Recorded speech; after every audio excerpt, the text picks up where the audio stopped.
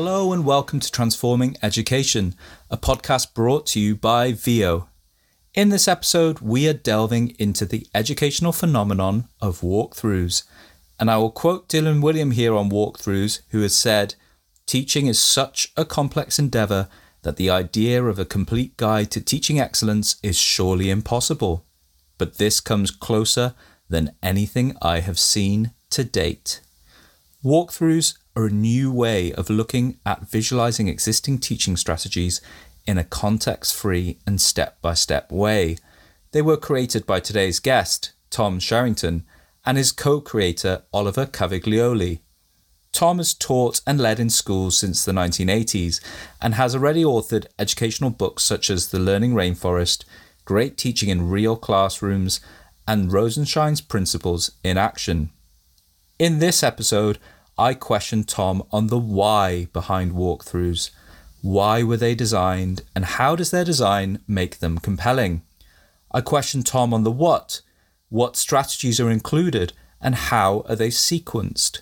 And we also explore the how. How are schools implementing walkthroughs in practice, and what lessons can I learn as a host, and what lessons can you learn as a listener from Tom's experiences? I also delve a little bit into Tom's vision and plan for the future.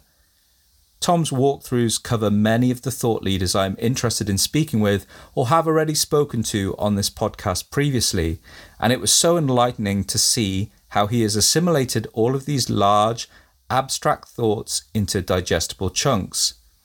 Before we start, I also want to say thank you to you as a listener. We have grown so much over the last year, and it is only because of people like you joining me on this journey.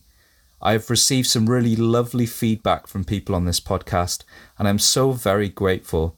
If you're enjoying these episodes, please do subscribe, rate, or leave a review. It really does help us to reach more people. And in a sense, you can be part of the narrative and also help us to transform education by getting more teachers and educators listening to the research on this podcast. Thank you so much for joining me once again, and I hope you enjoy the recording. So hi, Tom. Thank you so much for joining me this evening. How are you? Yeah, I'm doing very well, thank you. It's nice to be joining you for this conversation. Well, yeah, no, it's an absolute pleasure to have you here. As we were talking about before, I work with lots of schools, and many of the schools that I work with are very excited and very engaged in your walkthrough collection of books and are really interested in them and are implementing them into their own practice. And I'm chuffed to have you on the show today to talk a little bit about your walkthroughs. And because your walkthroughs are a little bit different to some of the other guests I've had on the show who are focused potentially on one specific aspect of teaching and learning, whereas yours are more of a range of different techniques, I thought I'd just chuck you right in the deep end straight away and ask you a really difficult question and say, Tom, how are your walkthroughs transforming education? It's funny because it's difficult to respond to that without sort of sounding ridiculously egotistical, isn't it? You'll never sound egotistical if you give me an honest answer to this. Be self-deprecating about that and say, I'm not sure if that's really true, but I can tell you. So, for example, there's just where I live now in Haringey, North London. There's the borough of Haringey. They have an organisation called Haringey Education Partnership, which deals with their school improvement and so on. And they've got 65 schools now, primary schools mainly, into a program with walkthroughs. And the people who run HEP, as it's known, including Fran Hargrove, who's the deputy CEO of it. She runs this whole thing. Every time I talk to her, she says to me something like, "You have no idea, do you, just the difference this has made to us?" And she just keeps on telling me that. So I just think, well, so why? But she says, because everywhere I go, into all the schools that are in it, everyone's talking the language. There's this common language. And so now we're talking about checking for understanding or cold calling or say it again better or some of the strategies like for teachers to work like unseen observation or whatever. Mm-hmm. Everyone knows what you mean. And the fact that there's this common language for talking about teaching in all the schools that's the same has just made that they're just far more focused on how to do it well and whether it's happening, instead of constantly having to redefine things. And she's just one example of someone who just tells me that it's made a huge difference to them. Mm-hmm. And a couple of the specific schools have really shifted. Like they've gone from struggling in some areas to embedding some common practice because they focus on specifics. And it might have happened without the walkthroughs, but the fact that they've used that and helped them, they feel this sort of sense that it was part of their journey. So that's the kind of feedback we get. So I'm quite excited about that, having provided people with this toolkit for doing the work they were doing before, but just helping them do it better.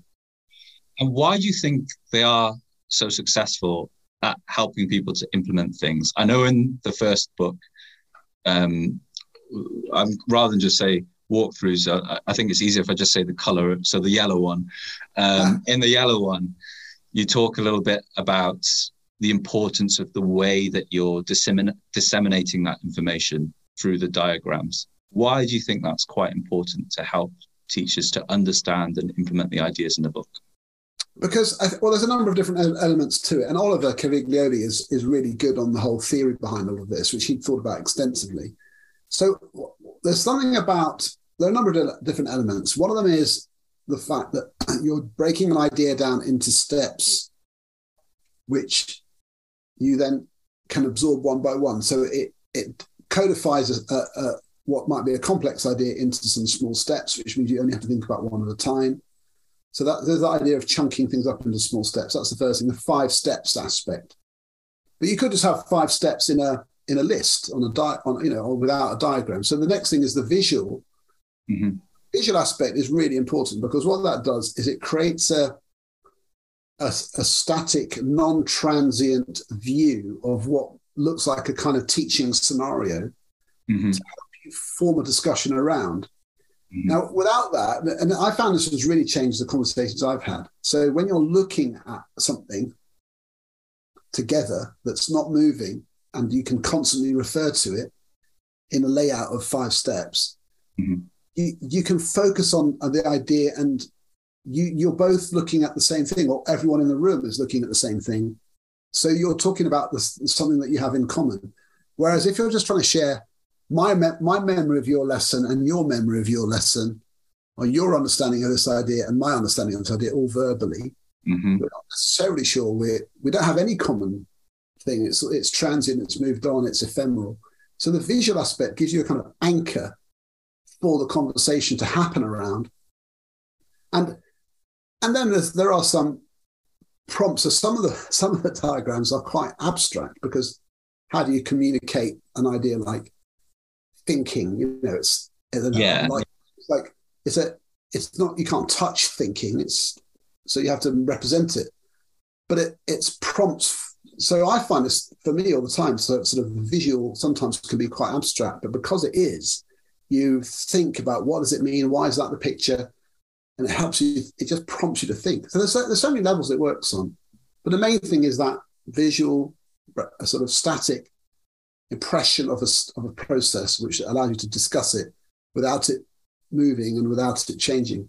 And I mean, just to help people visualize this who maybe listen to the podcast and haven't seen the walkthroughs, would it be fair to say, Tom, that I'm not being crass in saying that the way that it's visualized is kind of akin to, say, if you were looking in a manual for gym exercises and you were to see, diagrams of how to do a specific movement to lift dumbbells for a particular exercise. It's kind of mapped out in that really clear way. And I'm using that analogy because you would never know it looking at me on the video for this call, but I am actually quite keen at going to the gym. But obviously, since I've had a child, that's completely slipped off my radar completely.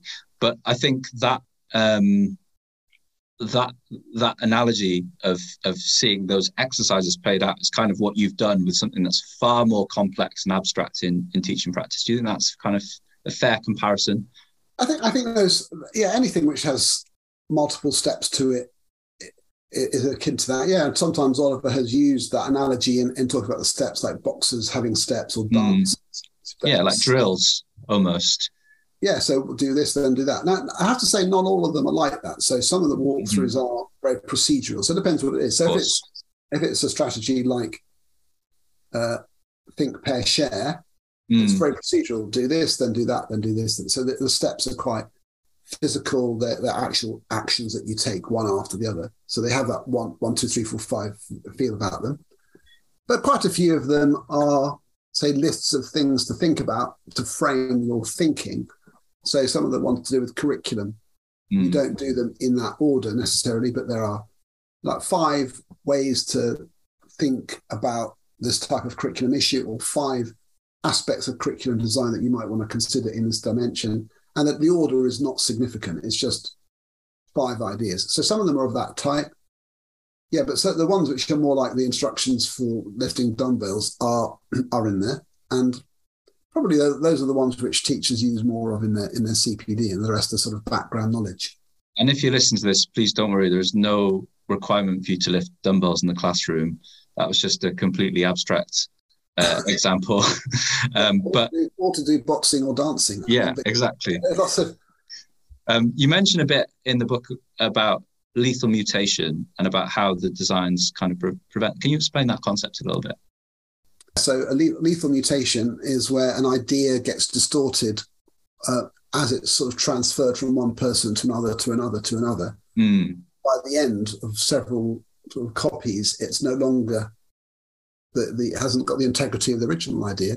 Yeah. And that's lethal because it's actually problematic in its new form, not enhanced. So, some mutations can be positive. If you develop things, you call them sort of enhancements, I suppose.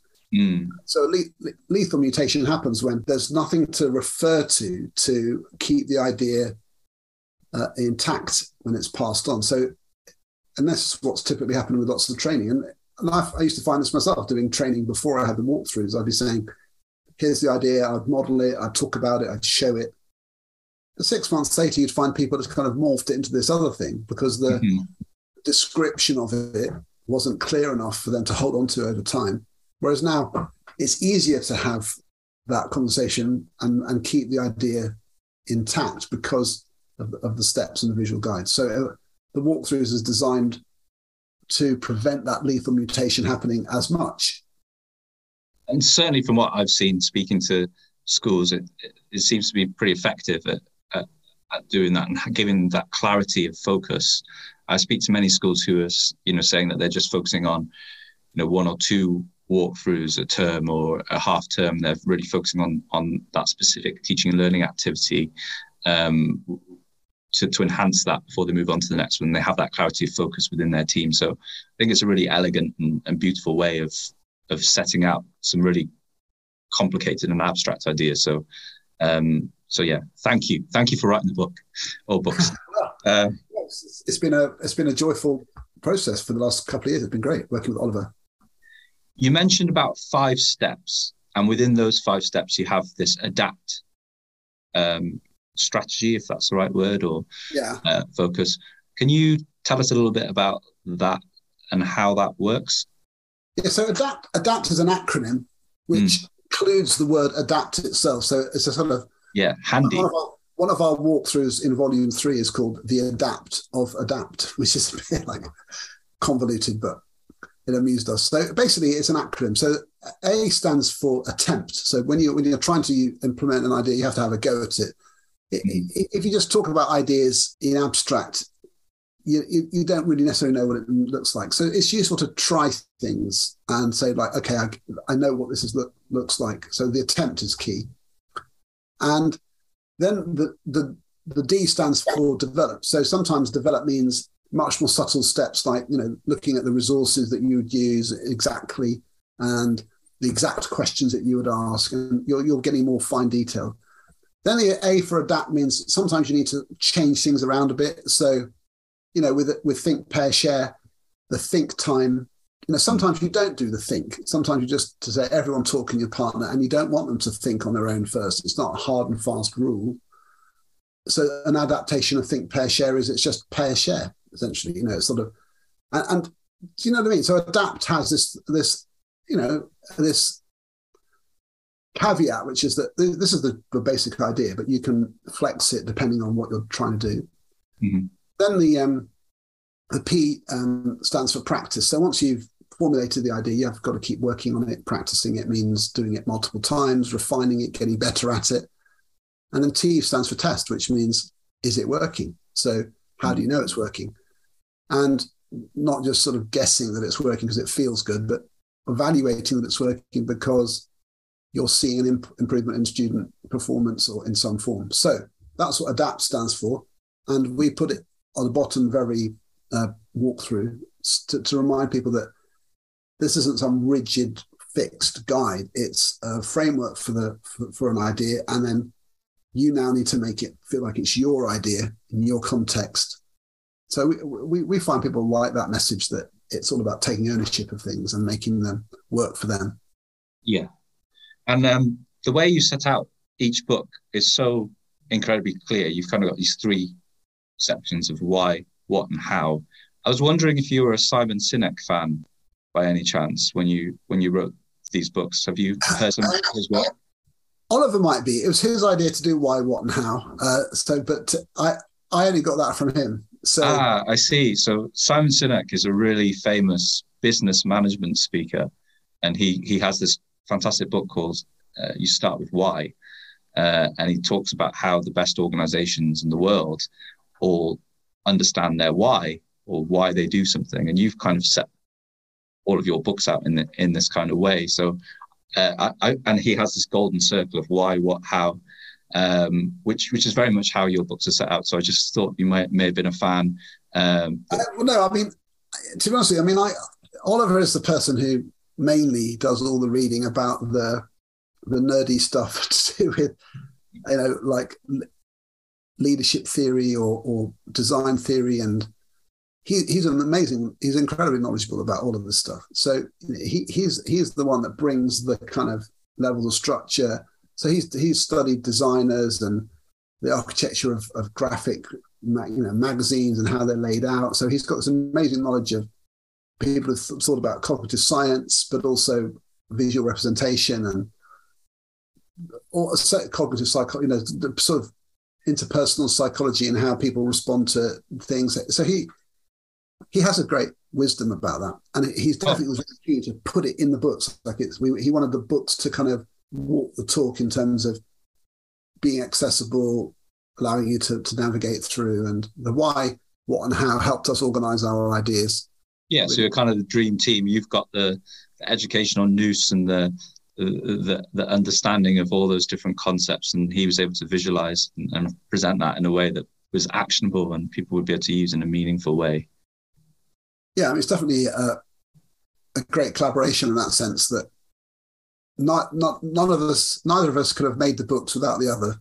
So that's brilliant when that happens. So he probably could have got someone else to write some of the stuff I wrote, to be honest. Oh, that's very humble of you to say. I don't know. I'm grateful that he asked me about that. If I didn't exist, he could have asked somebody else. But I think without Oliver, the books wouldn't exist. I think that's very true.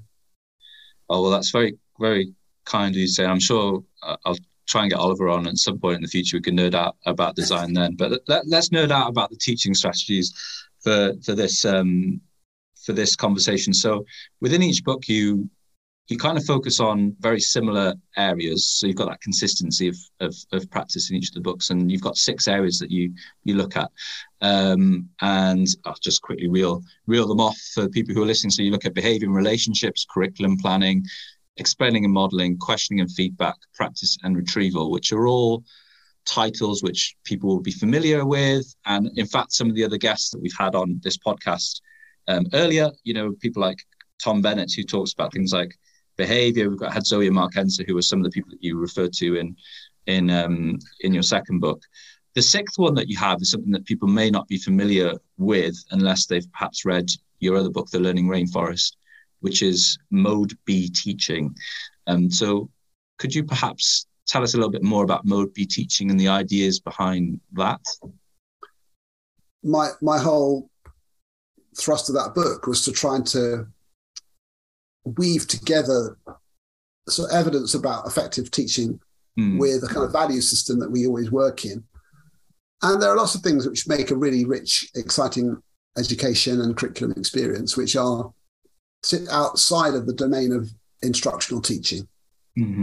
But there are things which you don't do every day. There are things which you don't do, routinely. But without them, the curriculum is kind of, is much more kind of limited. And they definitely are really important. A bit like kind of, minerals and vitamins in food. You only need so much of them, but you definitely need them. And so there are things like opportunities to work independently without, and make choices. So being things to do with making creative choices or pursuing an inquiry that you decided yourself, or working in a group to develop some skills around working collaboratively. And that needs to be done very well. Projects, open-ended projects where you decide the content, the structure, the form of response, and so on. And things like play detective, where you are set problems to work out what the answers might be, rather than just explaining them like grammar detectives in French or something. What's the rule here? Rather than being told the rule and learning it, you're asked to find out what the rule is. And deep end is to do with being set really hard problems. So you're told this is a really tough problem, but you know how to solve it, but it's going to be difficult. So that you encourage students to think, wow, okay, this is going to be hard, but so I'm not expecting it to be easy, which means my mindset is geared towards problem solving, but not panicking and working a way around problems. And so there's all sorts of different ideas in the Learning Rainforest. Mm-hmm. And when we wrote the instructional coaching kind of subtitle for the walkthroughs, we were thinking, well, if it's going to be a fairly comprehensive guide to teaching, when we've got behavior, curriculum, questioning, and so on, we can't leave all that stuff out, because it's not like teaching is just about instructional teaching. It isn't. So we thought, well, we'll have a Mode B section. Yeah. Because there's no simple category for all those sorts of things. It's all sorts of stuff, giving a speech. Now, where does that fit? And so it's basically a bucket of all the stuff which is not instructional teaching. And in the Learning Rainforest, I called it Mode A and Mode B. So we just stuck with that. So it kind of, it just helps reinforce that idea. But it's just a very loose category for that type of thing. And I do think it's underdeveloped in a lot of schools. It's sort of, some of the things in the Mode B section of walkthroughs, some children never do. Mm-hmm. And so we're trying to encourage teachers to develop some of those aspects so that the students' curriculum experience is that much more varied and rich. And it's just really interesting to put that emphasis as well on like a teaching manual around other elements like the environment and the culture and how that can impact the overall teaching practice. I think it's really quite enlightened to look at that area as well as the kind of obvious areas of teaching learning in a holistic way to enhance that overall practice. So I was a big fan of that, and I just thought it'd be really interesting for some of our listeners who maybe haven't looked at your walkthroughs before or heard about that, just to hear a little bit more about that Mode B element.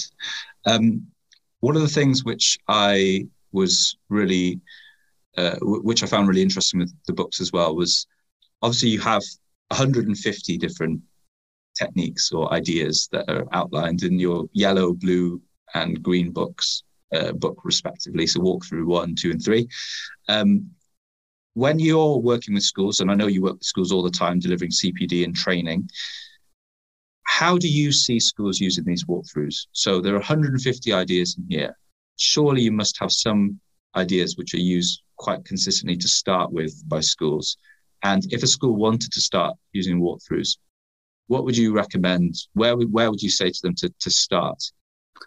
We get asked this all the time. I mean, I think that what we would start with is, whenever people ask me that, which they do a lot, I always say, well, you need to start with solving the problems that you...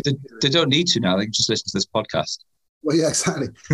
but I don't give them a straight answer on that, because I think it's a mistake to do that. So if I've never been to the school, how do I know what the particular issues are? But I can say there are some common ones which typically come out, but in your school, it could be something else. And so I usually say, well, focus on something which you find that is common across the school, which when you walk around the school looking at lots of lessons, you think this comes up quite a lot. So it could be student talk is a big factor. If it's behavior, then that's very straightforward, the priority. But if it's to do with, say, a lot of sort of fairly passive students who, don't sit there, don't talk very much, is it possible to sit in the lesson after lesson and never be asked a question? Do we get lots of quite short answers, that type of thing? So you think, okay, so there's an issue around here about questioning, around talk. Let's look at that. Is it to do with, say, retrieval practice? Do we have a whole thing where the teachers are saying, the students don't remember anything, and how do we get this knowledge curriculum going, and our quizzing isn't good? So you could say, let's look at retrieval in that area. So start with an issue which you think is quite common across many teachers, so they'll feel a sense of common challenge, and then pick up 2 or 3 walkthroughs around that. Now, what often comes back from that type of process is around questioning. Mm-hmm. So a fairly classic combo would be something like cold calling, which is establishing the principle that the teacher selects who's going to answer. Yeah. So that students form the habit of being ready to answer any of the questions, thinking more. Linked to that is there are lots of spin-offs from that. So, for example, a popular one is lots of schools is say it again better, which is a strategy where, having got a response from a student, you help them frame an even better answer so that they develop their thinking even further. So you don't just take short answers and move on, you get them to free frame, and that's a very popular one. And linked to that is talk partners, think, pair, share, because very commonly teachers find that if you've selected 3, 4, 5 students by cold calling, what's everyone else doing, and they haven't a chance to verbalize. And so pair share has many, many benefits, which is everyone gets a chance to think, to talk, to air their ideas. And often, having done the pair share, they're more ready for the cold calling. So both of those techniques are mutually reinforcing. That type of thing. There's so many. So those are very common ones. And there's a whole other strand which is quite common, which is around quizzing, weekly and monthly review, and forms of retrieval practice, and another whole set around modelling and scaffolding. So, but what you find is each popular one is a sort of set of ideas that are connected, and then people can then develop further. So then we have this toolkit thing called the cluster builder. So these are clusters of ideas. And some schools have used it. You see all these coloured hexagons on our Twitter feed. This is the cluster builder. And schools use them to organise these different walkthroughs into a kind of set of ideas which make sense in the sequence of them and how they're framed. And those span all 3 volumes. So there's no real hierarchy to the books, although quite a lot of the ones I just mentioned are in the first book. There are some really basic ones also in volume 2 and 3. But that's the main thing. If people ask me straight up, well, okay, give me one walkthrough to work on, and I would probably say, outside of behaviour, because if that's not the priority, normally something like cold calling is the one to do, because I really feel like if you apply it to any classroom, really, can't you? Yeah. And I feel like that should be the platform for everything else. So unless you have cold calling established, which means the default is I ask who answers, so you have to be ready to answer. Yeah. And sometimes you might put your hand up when I've asked you to. Sometimes you might work in a pair. Sometimes you might use your whiteboards. But the rest of the time, most of the time, be ready to answer, because it could be you. Creates that culture of readiness, doesn't it, in the class? Thinking. So many things spin off from that. That if you haven't got that nailed, so if you've got calling out and hands up dominating, most of the time. So you've almost laid out like this huge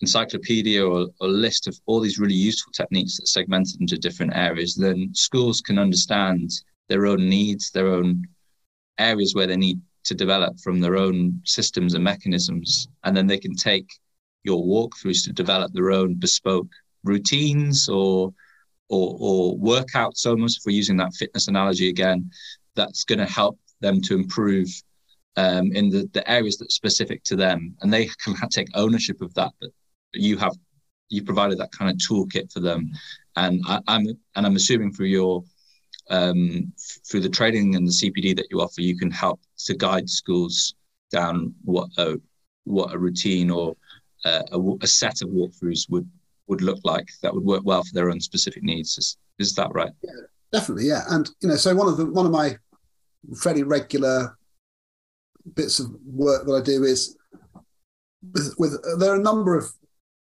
local authorities or former local authorities or MATs with large numbers of schools, who we're doing programs with them. So now there's too many to list them now, and so quite often the way I engage with them is via Zoom, where multiple school leaders or head teachers are on a call, and they're sharing what they're doing. So you've got different schools saying, "Oh, this is what we're doing. This is what we're doing," and asking for advice, and me coaching them through and saying, "Okay, well, that's a nice idea. Try this, try that." And what I find amazing is how creative people are, and how useful people are finding just to sort of. All these school leaders have often never met each other before, even though they're in the same area, and there they are having conversations about techniques in their classrooms, which because they can talk about it together. And sometimes people, they've used it to frame their teaching and learning policy, and they've got walkthroughs to do with stretch and challenge, walkthroughs to do with retrieval, walkthroughs to do with oracy and speaking confidence, or walkthroughs to do with building writing. And I find that really creative, the way people have linked ideas themselves. And the language, the walkthroughs and the visual aspect of them helps them to kind of create their own pathways. So the giving people the tools, the vocabulary for that type of thing has been really amazing. And I just love hearing schools describe their process and why they chose them. I mean, it must be really interesting. And I don't know if you have any, you don't have to name names or anything like that in terms of schools, but can you think of any examples where you've seen your walkthroughs implemented really well? So I know in the book you have a whole how section. You talk about how you can use tools like instructional coaching to actually implement these walkthroughs in practice, and different models, triads, and so on. To actually deliver and implement the use of the walkthroughs. But have you got any examples of where you've seen this implemented really well, and what schools have done? Yeah, there are loads of them. I mean, we've got now well over 2,000 schools using walkthroughs, and and I've visited several of schools I go to, say once every half term or something, and others I've been to just for one visit. So I've seen a lot of schools using walkthroughs, and taught to even many more. So the best practice I see is where there is a good launch has happened, so that there's been a really good introduction to the walkthrough, so everyone knows where they are, what they are, and they've modelled some techniques, and then the staff have been involved collaboratively in deciding what the walkthrough's focus will be. Where I find this is particularly effective, which is the most common approach, I'd say, it's not I'm saying it's the best approach or the only approach, but it's the most common approach, is where schools decide to do a core set of walkthroughs across the whole school, especially in the first year. And the reason for doing that is to get everyone up to speed with a similar set of ideas, to get a sort of big step change across the whole school of the whole set of ideas being implemented, because everyone's talking. And what's great is when there's been a training session where the staff have looked at the walkthroughs and have been able to volunteer their ideas for the ones to pick. And then that's fed into the team sessions in each subject in a secondary, or each year group in a primary. And then instructional coaching. There's a real range of approaches to that. So I've seen really good instructional coaching developing. To be honest, I mean, because walkthroughs as a resource has only been going for 2 years, and the first year of that, because of COVID, a lot of it was kind of remote and just getting going. So there aren't that many schools that have got a sort of deeply embedded coaching culture already after 2 years using walkthroughs. That would be impossible to have done in that time. But the ones who are furthest down the track have got, say, a nucleus of people who have been recruited to be the coaching squad, and they have training for that, and then they are doing coaching with a small number of people each regularly throughout the school year, and the walkthroughs is the language reference for that, just like we described in the book. So I've seen that done. I've also seen schools where they've just got a much smaller version of that. They're just pioneering that with a small set of people just getting going. And others where they've really taken it as a structure for their team. So they're not going to go down an individual coaching path, but they're using it as for triad, say, so three people or two being coached by another person, or even teams, like each team in a secondary school is using the walkthroughs to drive their CPD sessions month after month. So there are lots of different ways of doing it. And I can think of just like so many schools where it's just amazing that you say, well, we're going to see year 5 now. They've been working on Say It Again Better and Share. And you go in there and it's just, bam, it's just brilliant. The kids are doing it. It's so habitual. You can tell they do it all the time because of the way they respond to the teacher. It's this exemplary practice, and they've worked on it for 6 months, and it's become a real feature of how they teach. So you think, yeah, wow. That's awesome. Yeah, that's good. So I can think of several times where that's been the case. So it's nice to see that. And when teachers, when that instructional coaching is being delivered, with the walkthroughs, you've got that kind of focal point, I guess, to look at. And I did a podcast episode with Jim Knight a few months ago, and we spoke all about what instructional coaching was there and how it's the middle of two ways, basically. And you mentioned a little bit, I can't remember if this was in one of your books or on your website, I don't know. I've got one of those memories where when I read something, I randomly remember things. But I think you mentioned about something called detachment gain, in terms of when feedback is being delivered with a walkthrough. Can you explain how that would differ a little bit between giving feedback with that walkthrough as a concrete anchor point, as opposed to someone just giving feedback to someone more generally? Yeah, so we just describe this through the way we describe it is 3-point communication. And it's a funny thing, obviously, I'm looking at my computer, but you're on it. And so it's not literally the same as if you were in front of me face to face. But imagine if I was just talking to you directly about your practice. Everything I said about the lessons would be directed at you because you're the person there and it's just you and me talking, and that's how people talk. So even though I'm trying to be sort of very analytical and not make it personal and just say this is a shared challenge, I know that it could be, there's all sorts of power dynamics around sitting on opposite sides of tables and eyeballing.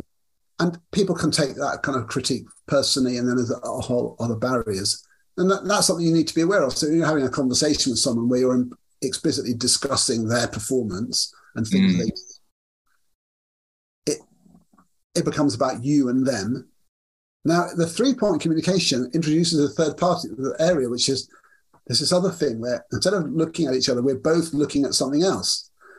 And that can be on a screen, or quite often these days it's on my laptop. I've got a walkthrough on my laptop, or a document which we're writing into on there, or it can be the books. So looking at the books, and it's a funny dynamic, which is because you're not looking at that person, you're sort of sitting next to them, talking together about something you're both looking at.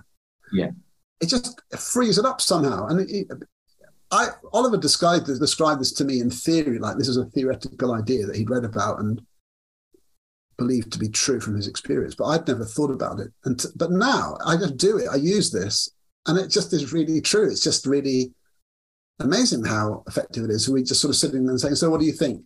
Is this something you're doing? Is that an area you think you need to work on? I noticed this, I noticed that. But because I'm not directing it at them, I'm directing to the book and talking about the book, which is like providing the 5 steps, almost say, have you thought about this? Have you thought about that? So it's not me inventing that to say, which might imply a criticism. It says it there on the book very neutrally. So regardless of what I think of you, it says it there. Have you done this? Did you do that? And so I don't have to even come up with that agenda. I just run through it. And it just really helps. It just says, right, okay, so let's talk about this bit. So in the think, pair, share, the idea is that you do the think time before. Now, do you think that's something you're doing? And it's like, it just helps me have that conversation rather than me going, absolutely, I didn't notice you doing any think time. Like I'm judging. Yeah.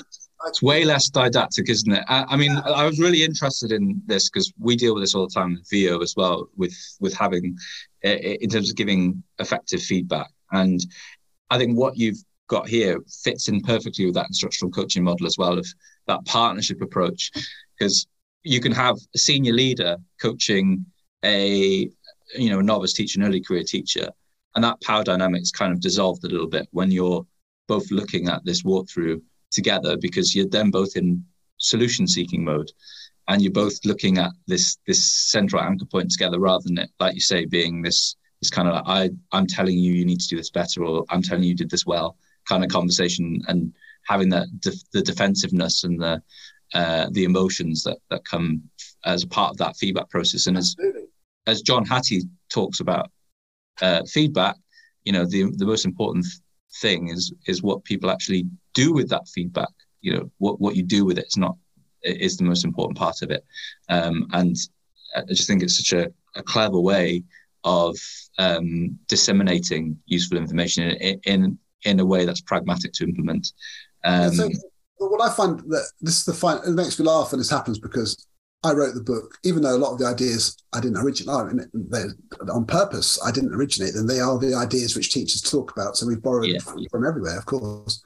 But there's a sort of, even though it's got my name on the cover, I sort of say things like, okay, so what does it say here? What it says is this, or what's the next steps for us to think about? What's it telling us? And it's like, it's outside of me. It's there. And it's like this neutral voice is suggesting that we discuss it. And the teacher can see it for themselves. So they're going, oh, I know I don't do that bit. I know I should, but I never seem to do that. Or that's something I need to think about. And because it's prompted by the walkthrough, the agenda is equal. We have equal access to it. And then we can just talk about our perspective on that. Now, the teacher might say, yeah, I think I'm doing that well. And I might say, oh, I'm not sure if you are, that kind of thing. And then, but at least it's started off by something neutral, or it might be the other way around, But a good way of thinking about it, I think, is maybe like when you look at a TV show like MasterChef or Great British Bake Off, and you have the judges and they give really cutting feedback sometimes. But the contestants kind of just accept it because they can see in front of them that their cake has a soggy bottom. There's no denying it. They can see right there that the cake is, and it's a very effective feedback loop. And then that person will go on and improve. Whereas sometimes in an observational context, you'll have someone say, I don't think this was done right, for instance.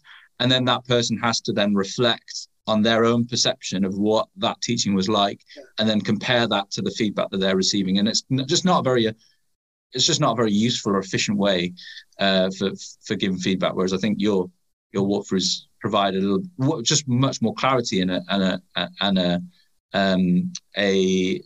better way of giving that feedback for us. And there's a nice thing which I was referring to today in a webinar we did earlier, which is in the volume 3 walkthroughs, which is written by Josh Goodridge, which is about responsive coaching. And he in a walkthrough he includes the thing around developing teachers' capacity for situational assessment. So, can they see the problems that you see? And so when you're coaching somebody, part of the value of having the walkthroughs toolkit is to say, are you able to evaluate your own practice better than you were before? And in some ways, even more powerful than the coach's input.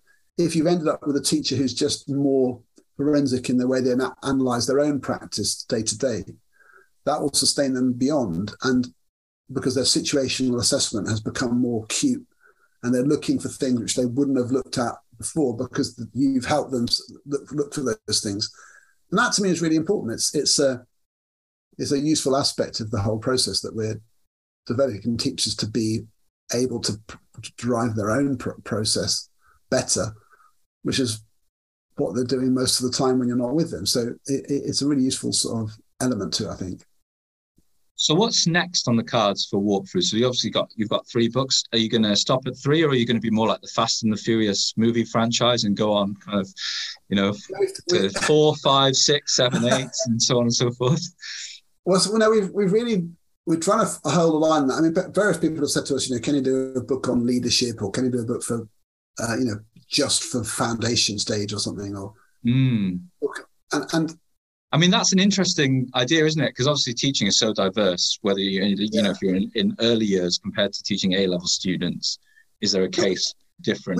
We've tried to. I mean, I go to some early year settings where they're using walkthroughs, and as far as their books were written for them as much as anyone else. But other early years teachers have said that it's harder for them to see it in them. But that's just a difference of perspective. Yeah, I guess there's some elements, like you said, the cold call, you could probably use that in any context, in any classroom to an extent. And there are other techniques that might be more specific for different use cases and so on and so forth. And that's the beauty of it. You can customize it to your own needs.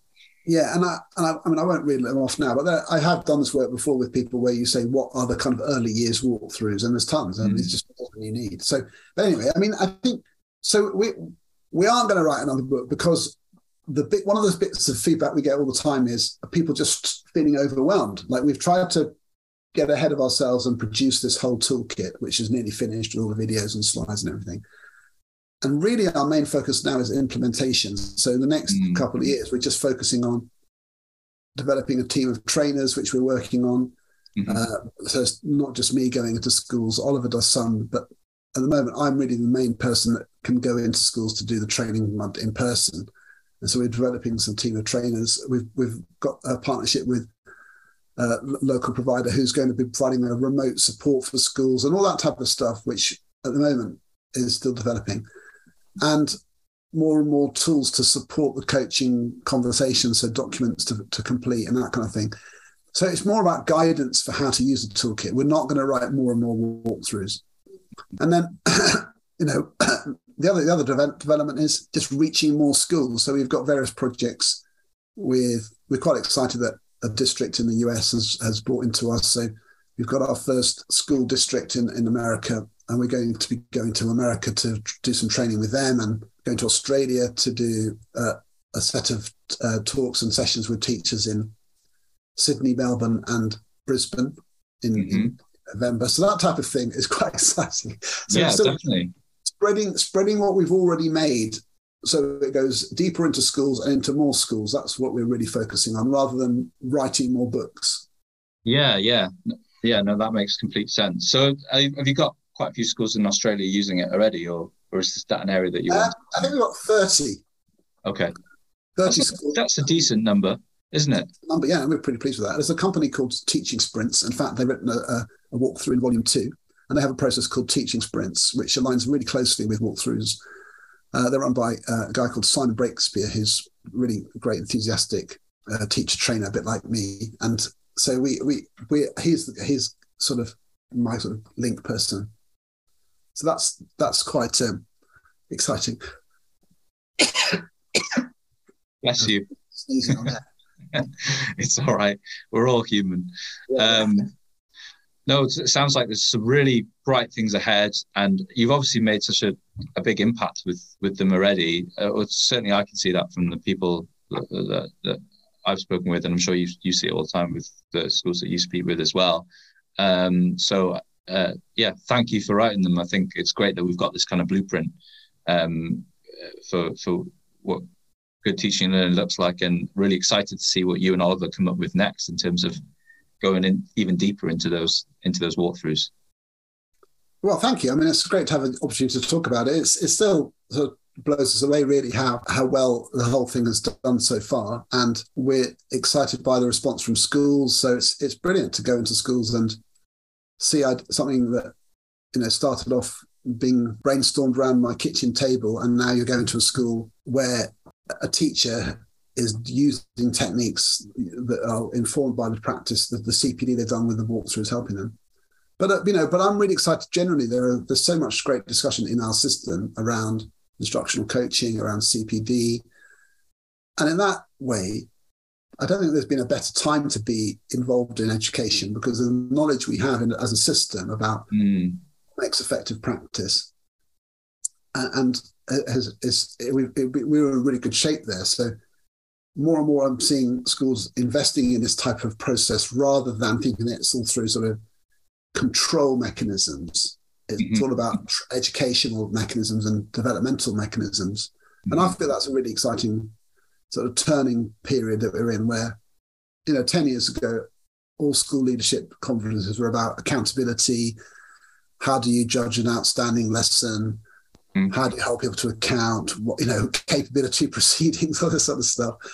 And now, it's partly because of the world I'm in. Most of the conversations I ever have are about how do we do good CPD? How do we do good coaching? That's great, isn't it? And it's just, it's like, this is great. This is the way it should be, So I'm really excited to be involved with that. And, this whole territory with the podcasting that you're doing, the platforms that you're working with, like to sort of get ideas. All these tools are about developing teachers, and I think it's pretty exciting to be involved with that. I'm looking forward to carrying on doing it.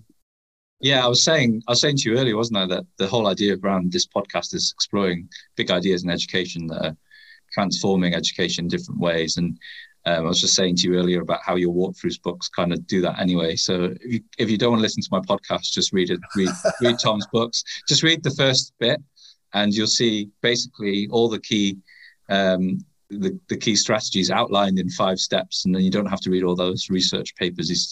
He's kind of mapped it all out for you really neatly and succinctly there. I'm going to end with one interesting question, I think, because I'm conscious of your time.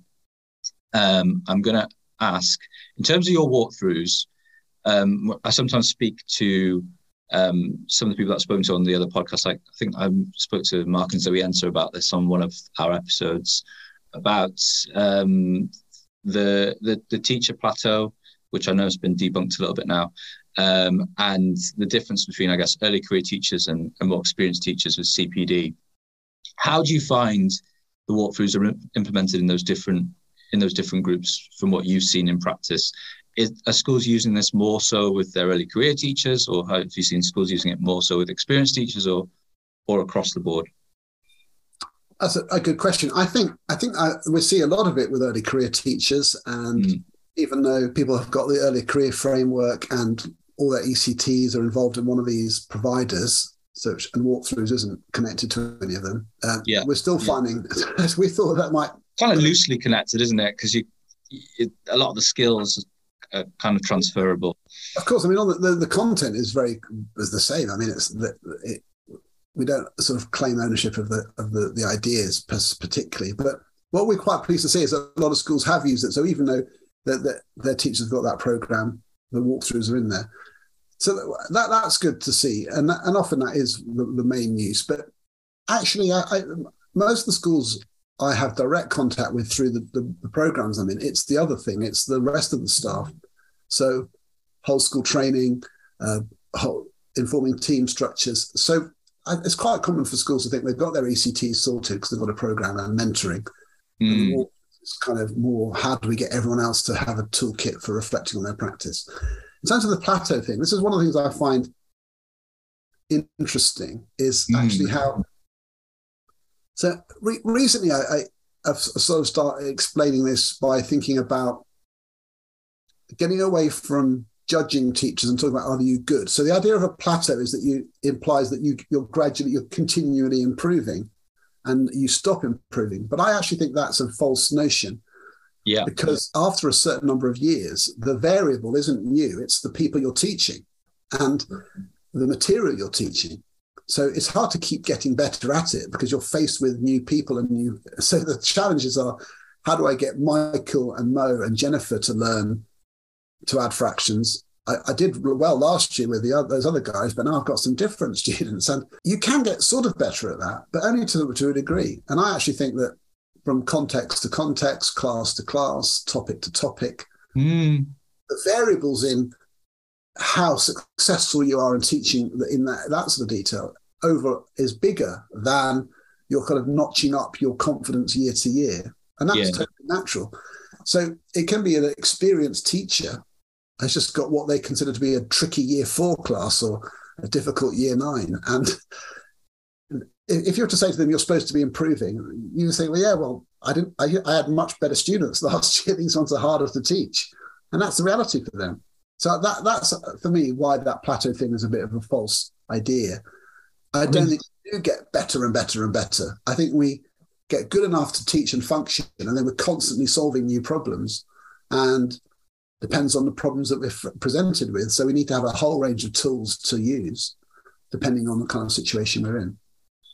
I actually did a talk on the teacher plateau in a conference in Belfast the other week, and I didn't think about it in that way. And that's a really enlightened way of think about it, and makes complete sense about what you said about the variables there. I was talking about the fact when it initially came out, it was just an average that they looked at. And then obviously newer research now has shown that there's a real range and a scale for that plateau. So it's kind of debunked the idea that it's just like a fixed notion of teaching practice being stuck. But I think you're absolutely right when what you've talked about there about the context of teaching as a practice. With the students changing each year, the curriculum may stay constant, but because that intake changes year by year, it's really quite a hard thing to compare over time.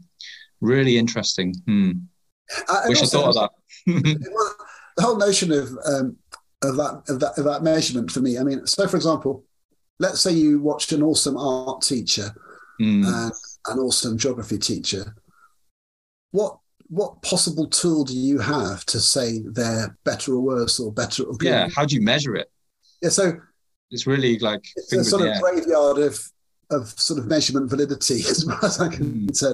But the teacher themselves can have a sense that they are solving the problem of that particular class they have that year and getting better outcomes from them than they were getting, and they solved some of the problems and those students did well.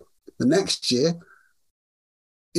so for me it's just not a helpful discussion to have about teacher measurement. It's just all about solving problems in the context of specific students, and assessment in itself of those students' outcomes is complicated enough without pinning it to the teacher. So sometimes people would say that's a bit of a cop-out. Surely you should be able to measure how good a teacher is. Well, I just think, well, not really. I think it's a judgment you make. It's very, very subjective. And it's like, how do you measure how good a piece of art is? Well, yeah. It's a similar kind of thing, right? It's just a very complex and nuanced thing to measure. It really is. And it's a bit like saying, I've got 3 friends and I really like Mike, he's a good bloke, and I really like Tom. Or what's your favourite song of all time, Tom? Or what's your favourite film? Just tell me your favourite film of all time. Exactly. I mean, I probably do have a few of them. Yeah, but it's hard, isn't it? Because it depends on your mood and what's going. The gap between how much I like that film and that film versus that one and that one. These are not measurable. So you don't measure them. You just sort of vaguely talk about, oh, I love that. That's not as good as that. That could have been better if.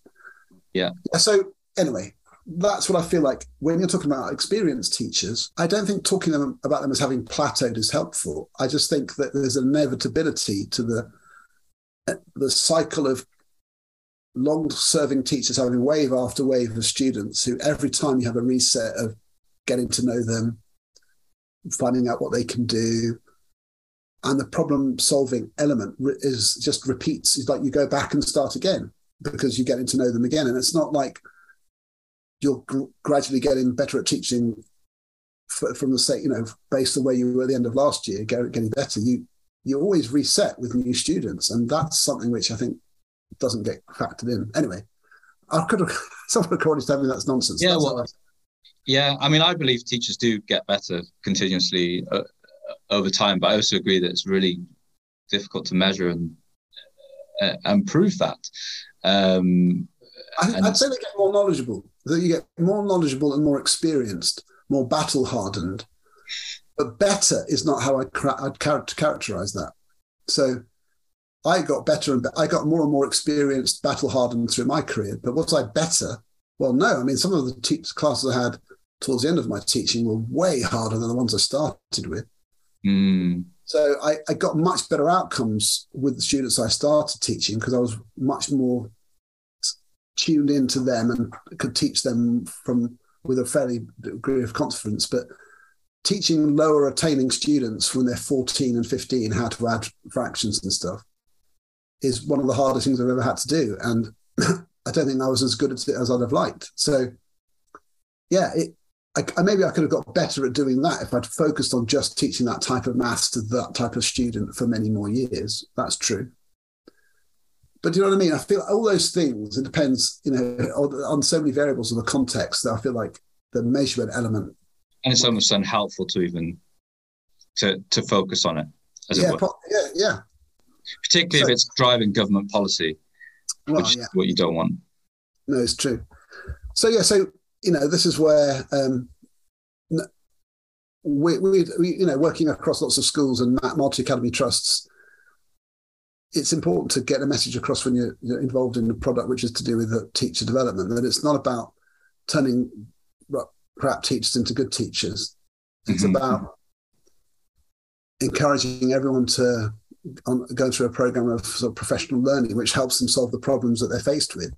Sure. And it's a support for teachers to solve those problems. So the problem-solving language is really important to us. Absolutely. Well, it's been an absolute pleasure speaking with you. Thank you so much. I could literally speak to you for another 3 hours, but I know that you would find that incredibly uncomfortable because it is late on a Wednesday evening. So, but thank you so much for your time. Really appreciate it. And hopefully I'll catch up with you at one of the conferences that you're at. Yeah, that'd be great.